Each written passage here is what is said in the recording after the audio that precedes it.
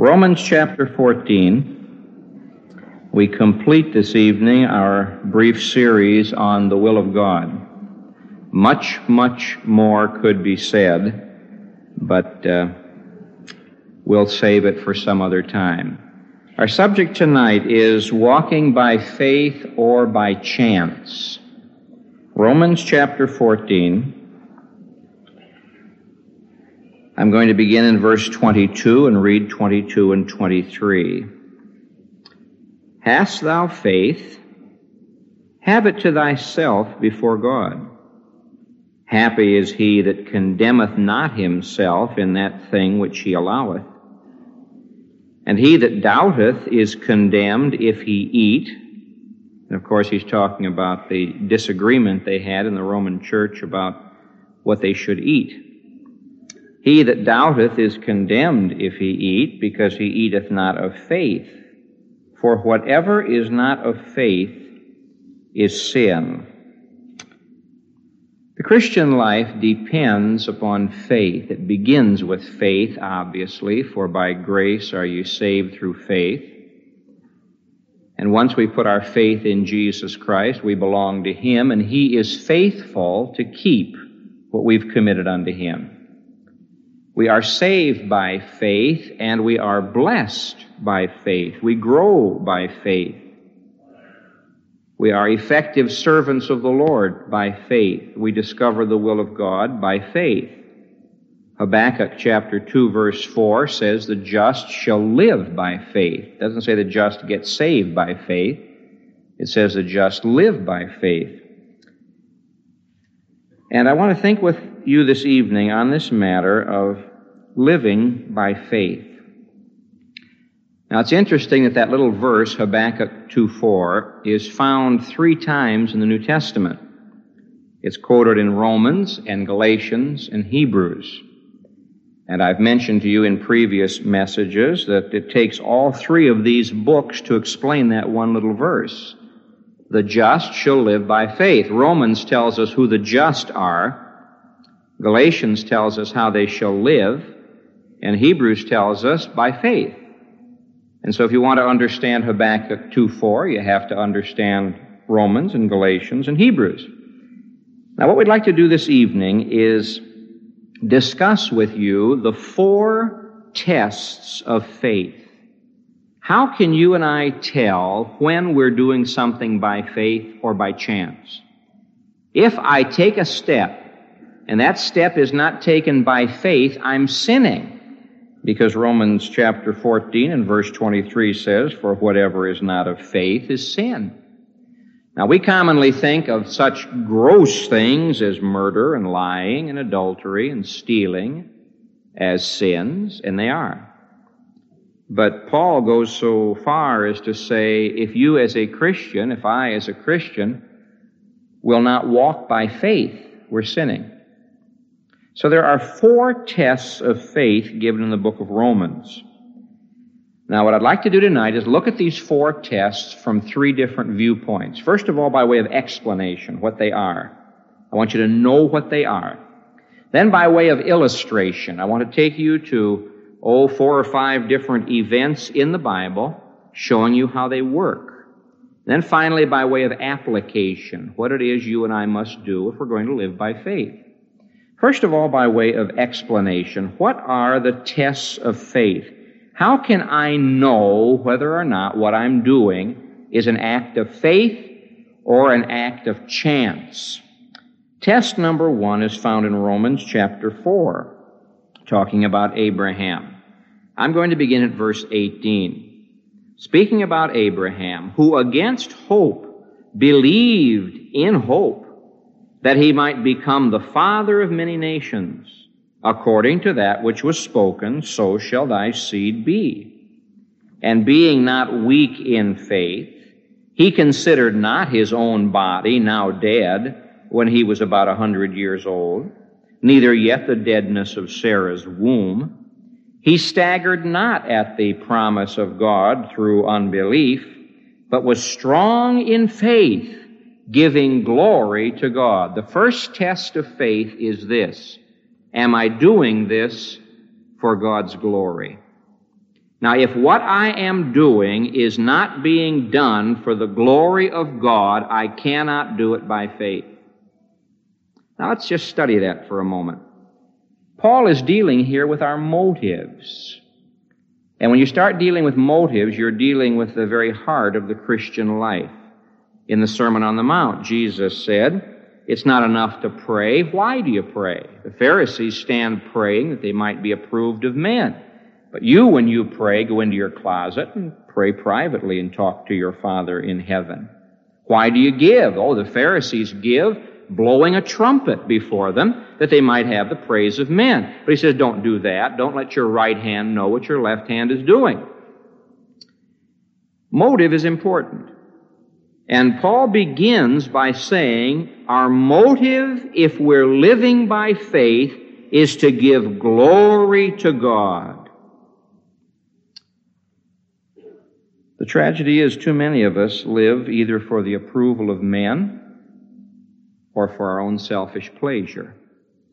Now, when you read this verse, Romans 4:20, it reminds you of something that Isaiah said many centuries ago. Isaiah chapter 43 and verse 7.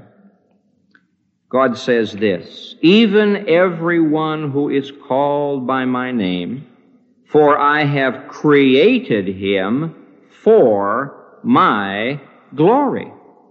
Now, God created us for His glory, and God saved us for His glory. And one thing God will not do is give His glory to somebody else. You're in Isaiah 43. Look at Isaiah 42 and verse 8. I am the Lord, that is my name, and my glory will I not give to another, neither my praise to carved images. The context here has to do with idolatry. But the application is for us today. God says, I won't give my glory to anybody. I'll share my glory. That's the beauty of salvation. He has shared His glory with us. We have His glory within, and someday we shall behold His glory, and someday we shall have His glory for eternity in heaven. But He says, I'm not going to give my glory to anybody. I created you to glorify me. I saved you, He says, to glorify me. Now, if you do what you do for my glory, you can do it by faith.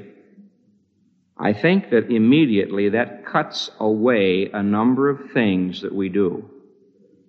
So often you and I just simply have to admit our motive is not the glory of God.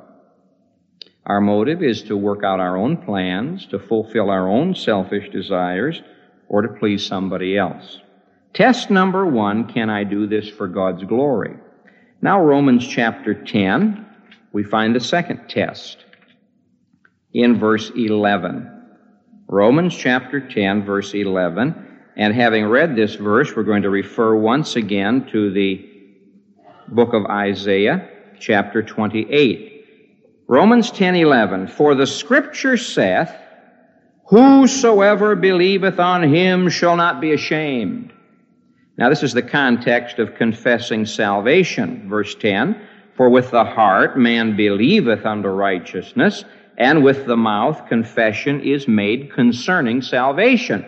And if you truly have believed on Him, you won't be ashamed.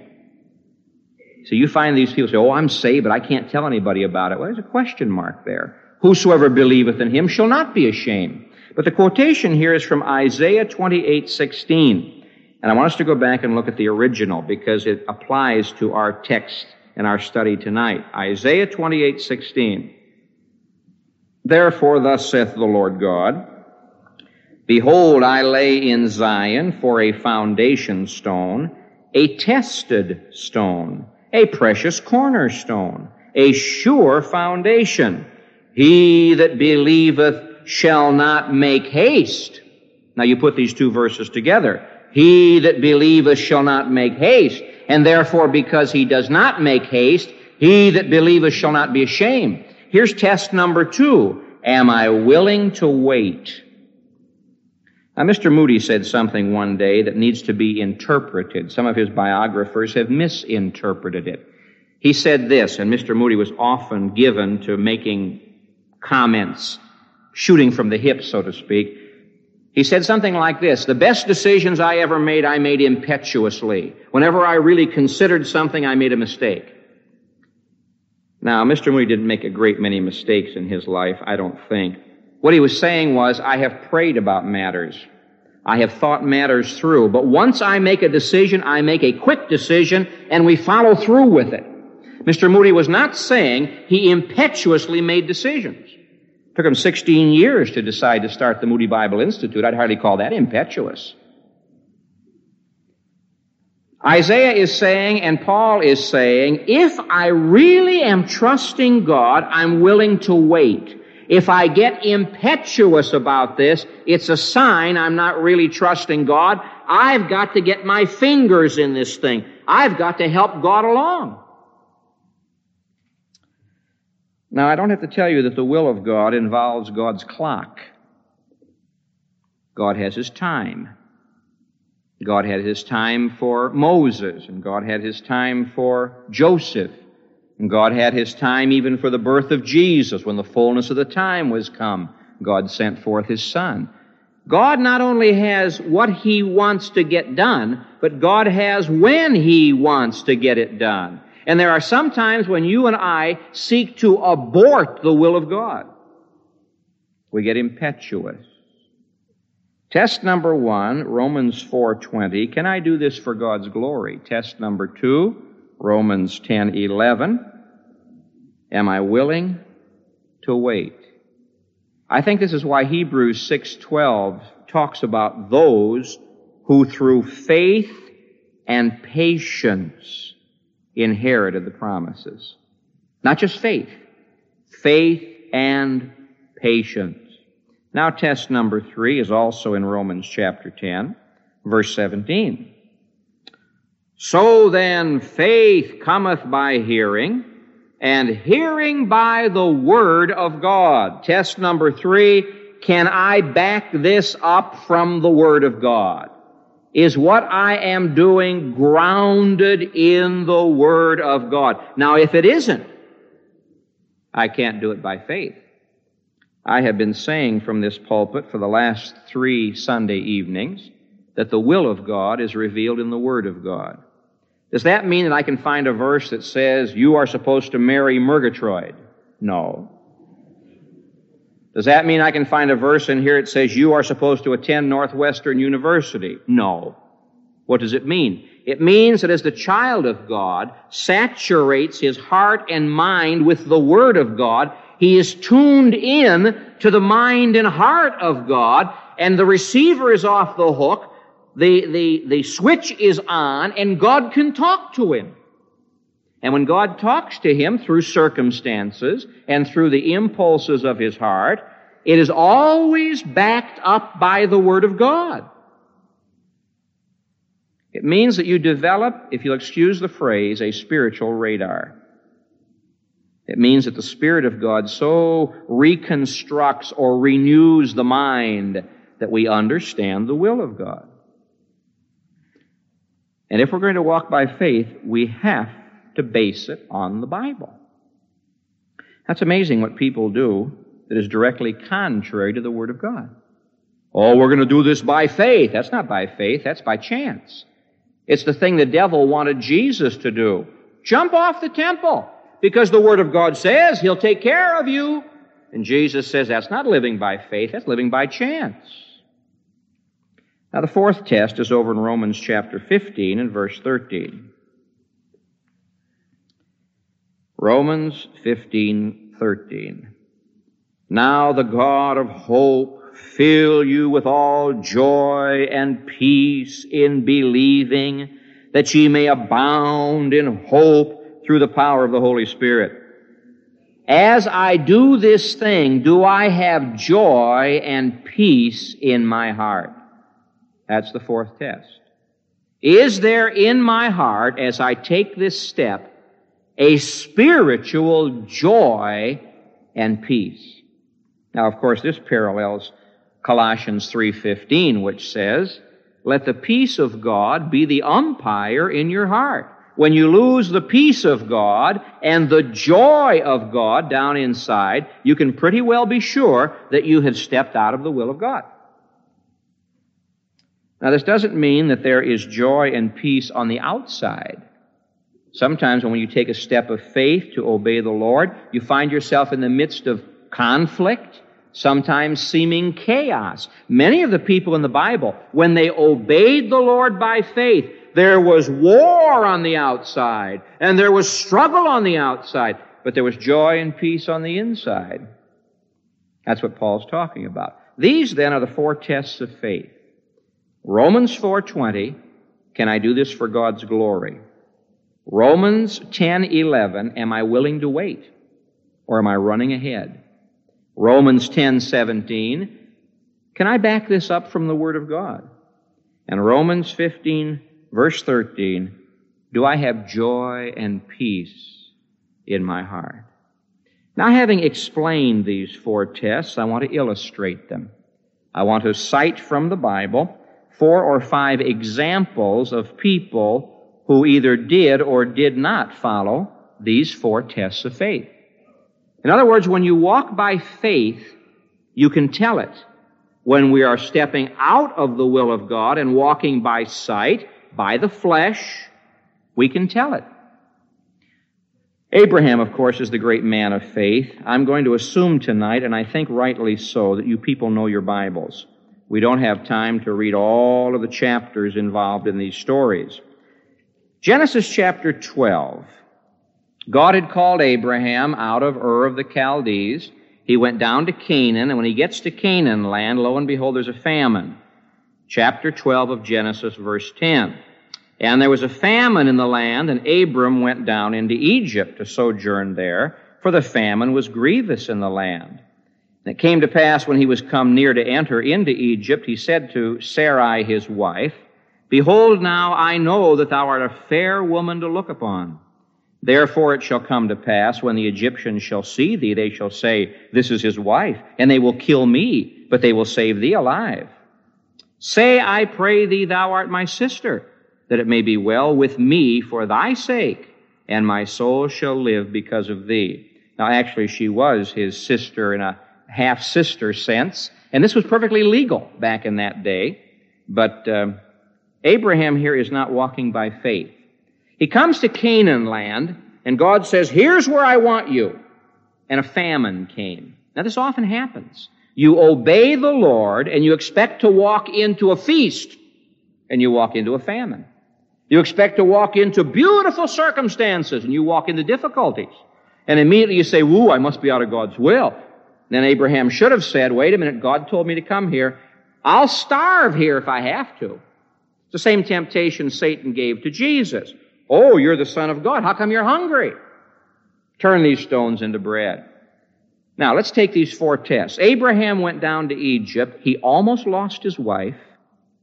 His scheme did not work. Instead of being a blessing in Egypt, he was a curse. And everything he picked up in Egypt got him into trouble. He got wealth and flocks and herds. That got him into trouble. Lot was with him, and Lot got his first taste of Egypt. That got Lot into trouble. He picked up Hagar, a maiden down there, to be a servant. She got him into trouble. Everything that Abraham got from Egypt got him into trouble. Test number 1. Did he do this for the glory of God? No. He did this to save his own neck. Number 2, was he willing to wait? No. He got impetuous and said, we better pack up and go to Egypt. Things are pretty bad here. Boy, deflation, inflation, recession. We'd better move to Egypt. Of course, in the Bible, Egypt's always a picture of the world. And whenever you go to Egypt, you go down. Test number 3, was this based on the Word of God? No. When you read the life of Abraham, it goes like this. And the word of the Lord came to Abraham, saying, and the word of the Lord said to Abraham, and God spoke to Abraham, but not here. He didn't do this according to the word of God. He did this according to his own scheming. Was there joy and peace? Just the opposite. There was misery and war, and he lost his testimony. In other words, Abraham did not walk by faith. Now, thank God in chapter 13, verse 1, Abraham went up out of Egypt, went back to Bethel, and there he restored his fellowship with God. Now, while we're talking about Abraham, let's move to chapter 16, his experience with Hagar.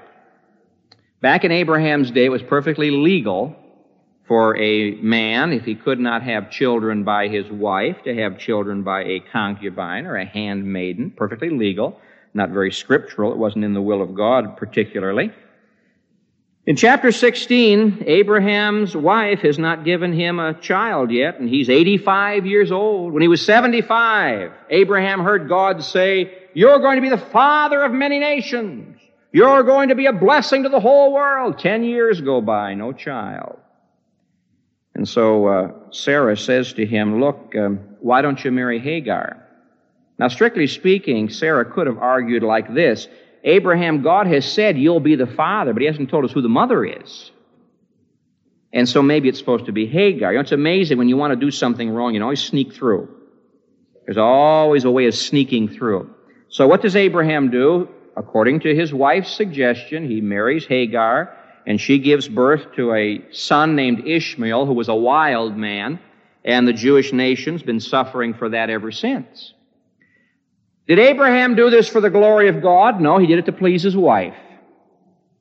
Did Abraham show that he was willing to wait? He was not willing to wait. He should have said to his wife, "Now look, God said it. God has His calendar. God has His timetable. He'll work it out." God did finally work it out. Several years later, when Abraham was 100 years old, Isaac was born. So it wasn't for God's glory. He wasn't willing to wait. Was it based on the Word of God? No. We don't read in chapter 16, "And the word of the Lord came to Abraham, saying, marry Hagar." Was there joy and peace? You read the rest of the story. Ishmael came into the home, and then Isaac came into the home, and there was nothing but trouble. Trouble, trouble, trouble. Fact of the matter is, the end of chapter 16, Abraham is 86 years old when Ishmael is born to Hagar, and not a word is said about Abraham's life between chapter 16 and chapter 17. When you get to chapter 17, he's 99 years old. 13 years of silence. Let's take a third illustration, if I may please. This time we go to the New Testament. Acts chapter 27. Paul has been unjustly arrested. He's on board ship. There are 276 people on this ship, and they're on their way to Rome. Now, you remember the story. It's one of the great sea stories of the Bible. Acts chapter 27. In verse 4, they had contrary winds. That should have been a signal to them. Verse 7, we sailed slowly, the wind not permitting us. They finally had to move over to another direction.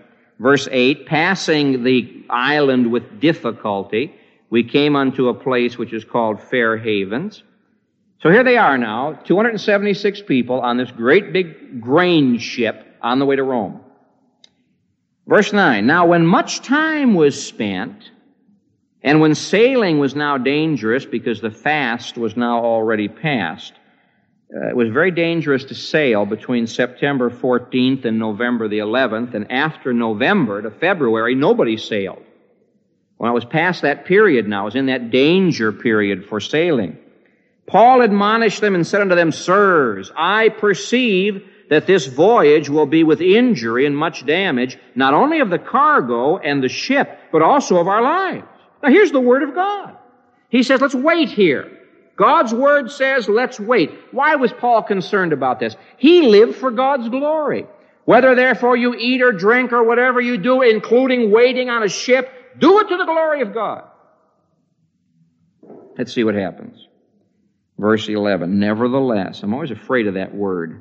Nevertheless, the centurion who was in charge of the whole enterprise believed the master and the owner, or the pilot and the captain of the ship, more than those things which were spoken by Paul. And because the haven was not commodious to winter, and they weren't too comfortable there, the greater part advised to depart from there also, if by any means they might attain to Phoenicia, and there to winter, which is an haven of Crete, and lieth toward the southwest and northwest.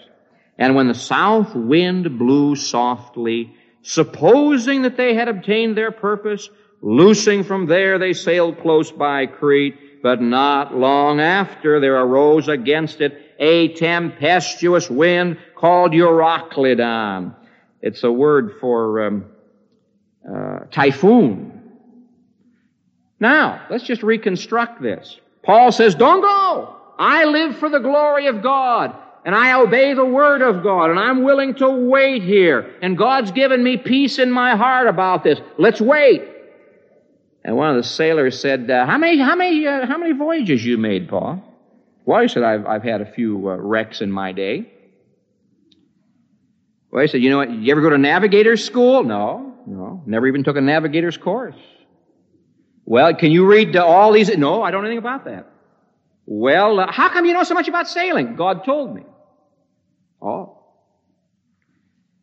Number one, they took a vote. That's always the best way to determine anything. Take a vote. Majority is always right, except in the Bible. And so they took a vote, and the majority said, let's go. Paul and his friends said, let's stay. They got expert advice. The owner of the ship, the captain, the pilot, they said, we've been on this ship many times. We know how these things are. I think we can go, said the captain. Oh, I think we can go, said the pilot. Just about that time, the right wind came along. The south wind began to blow softly. Have you ever seen the south wind in your life? Oh, it begins to say, oh, this is my golden opportunity. And before long, the south wind turned into a stormy wind, and they lost everything but their lives, just the way Paul said. Was their motive the glory of God? No, their motive was their own pleasure and their own convenience. They kept saying to the captain and to the centurion, this is not a very comfortable port. There's just nothing to do here. This is a dull place to be. We've got to do something.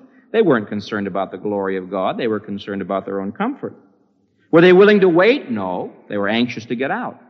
Did they have the Word of God guiding them? No. They had the expert advice of the pilot and the captain. They had the majority vote of the rest of the passengers. And they had a beautiful south wind. Was there joy and peace? No. It was a tempestuous wind, a typhoon. And the whole thing fell apart. You see, what started out as a beautiful venture turned into a horrible, horrible experience. Now, these three illustrations have been negative. I want to give you a positive illustration. Then we'll talk about the application of this. John chapter 11. John chapter 11. The greatest illustration of walking by faith in the will of God is Jesus Christ. He far outshines anyone. In all things, He has the preeminence. You know the story of John 11. Lazarus at Bethany was sick. His two sisters, Mary and Martha, sent a messenger to Jesus to tell him that Lazarus was sick. Verse 4. When Jesus heard that, He said, this sickness is not unto death, but for the glory of God, that the Son of God might be glorified by it. Now Jesus loved Martha and her sister and Lazarus, and because He loved them, He hurried to their side. No. When He had heard, therefore, that he was sick, He remained 2 days still in the same place where He was. Oh, how strange. If you love somebody, you run to their side immediately. No. You see, Jesus gives us the clue in verse 4. He did what He did for the glory of God. Now, He says the same thing to Martha over in verse 40. Said I not unto thee that if thou wouldst believe, thou shouldst see the glory of God? Why did Jesus do what He did? For the glory of God. Do you think it pained His heart to know that Lazarus would die and go to heaven where Jesus had come from? Then He'd have to call him back. Test number 1, is it for the glory of God? Yes. Test number 2, you willing to wait? Yes. He waited for 2 more days. And I tell you, when you love somebody, it's awfully hard to wait. Test number 3, was it based on the Word of God? Certainly. Jesus says in the Gospel of John, are there not 12 hours in the day? If you walk in the light, you know where you're going. If you walk in the darkness, you'll stumble. His life was governed by the Word of God. Now, I want you to keep a marker in John 11. Turn back to Isaiah chapter 50 for just a moment. This will not take long, but it's an important detour. Isaiah chapter 50. We're talking here in a messianic passage because, verse 6, I gave my back to the smiters, my cheeks to them that plucked off the hair. I hid not my face from shame and spitting. We're in a messianic passage. Look at verse 7. Therefore have I set my face like a flint. But now let's just back up a little bit to verse 4. Our Lord Jesus says, The Lord God hath given me the tongue of the learned, that I should know how to speak a word in season to him who is weary. He awakeneth morning by morning. He waketh mine ear to hear like the learned. The Lord God hath opened mine ear, and I was not rebellious, neither turned backward. Every morning our Lord Jesus woke up and He opened His ears. He said, Father, what's the message for today? What do I do for today? What our Lord did, He did by the Word of God. So it was for the glory of God. He was willing to wait, and it was guided by the Word of God. Was there joy and peace? Of course there was. Jesus stood there and said, Lazarus, come forth! And he that was dead came forth bound hand and foot. He floated to the door of the tomb. When you're bound hand and foot, you can't walk. Jesus said, loose him and let him go. And they loosed him and let him go. In the very next chapter, you find joy and peace. You have a banquet, and Lazarus is sitting at the table, and Martha is serving. A beautiful experience of joy and peace. Now, my Lord Jesus walked by faith.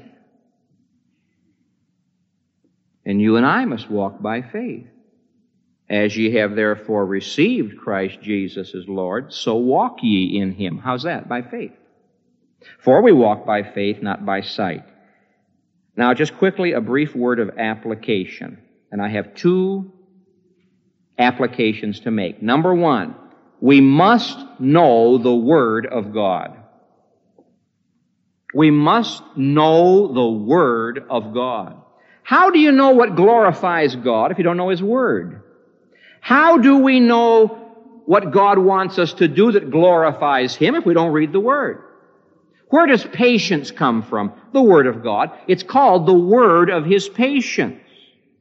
If I don't know what His Word says, I can't act upon it. If I can't claim a promise, or put my finger on a principle, or obey a precept, if I can't lay my hands upon that which directs me, I'm going to go in the wrong direction. And yet it amazes me that Christians can spend more time with a television set than they can with a Bible. They can spend more time with a newspaper than they can with a Bible. We must know the Word of God. There's no substitute for it. Secondly, we must test our decisions. Here we are praying about a matter. Should God say this to me or that to me? Does He want me to do this? Does He want me to do that? What does He want me to do? So I'm praying and I'm weighing the facts. Remember, Paul doesn't just say knowing the will of God. He says understanding the will of God. You take the facts and you weigh them and you pray over them and you search the Word and you wait before God and you're about to make a decision. And you say to yourself, now before I do this, why am I doing it? Is this for the glory of God? Am I willing to wait, or is there a carnal, impetuous spirit that's driving me? Can I defend this from the Bible? Do I have joy and peace in my heart over this? Now, if in one of these areas we can't honestly answer yes, we better wait. We are either running ahead of God's time, or we don't really have God's mind. Better wait. The beautiful thing about walking by faith is this: you never have to be afraid. You take a step by faith, and the whole world can cave in around you, and you can just keep right on going. Because walking by faith means we are not dependent upon outward circumstances. Walking by faith gives you a deep joy down inside. Abraham stood there and laughed and said, how in the world can an old man like me with an old wife like that ever have a baby? It's wonderful to just to have that holy, sanctified laughter that says, God, you can do it. Oh, how marvelous it is to stand by the Red Sea while the enemy's about to jump down on you and then by faith go right through. They don't know what to do. How marvelous it is to march around your Jericho and just by faith obey God and watch the walls come down. For we walk by faith, not by sight. Now, if you walk by sight, you'll get what sight can give you. Nothing. The things which are seen are temporal, says Paul. They aren't going to last. The things which are not seen are eternal. When you walk by faith, it's like Moses. He saw the invisible God. He walked as him who saw the invisible God. And God got a hold of Moses and did great things through him. Why? He endured as seeing him who was invisible. How do you see the invisible? By faith.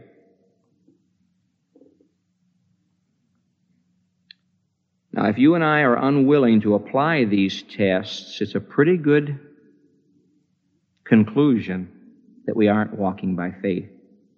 We don't want to be tested.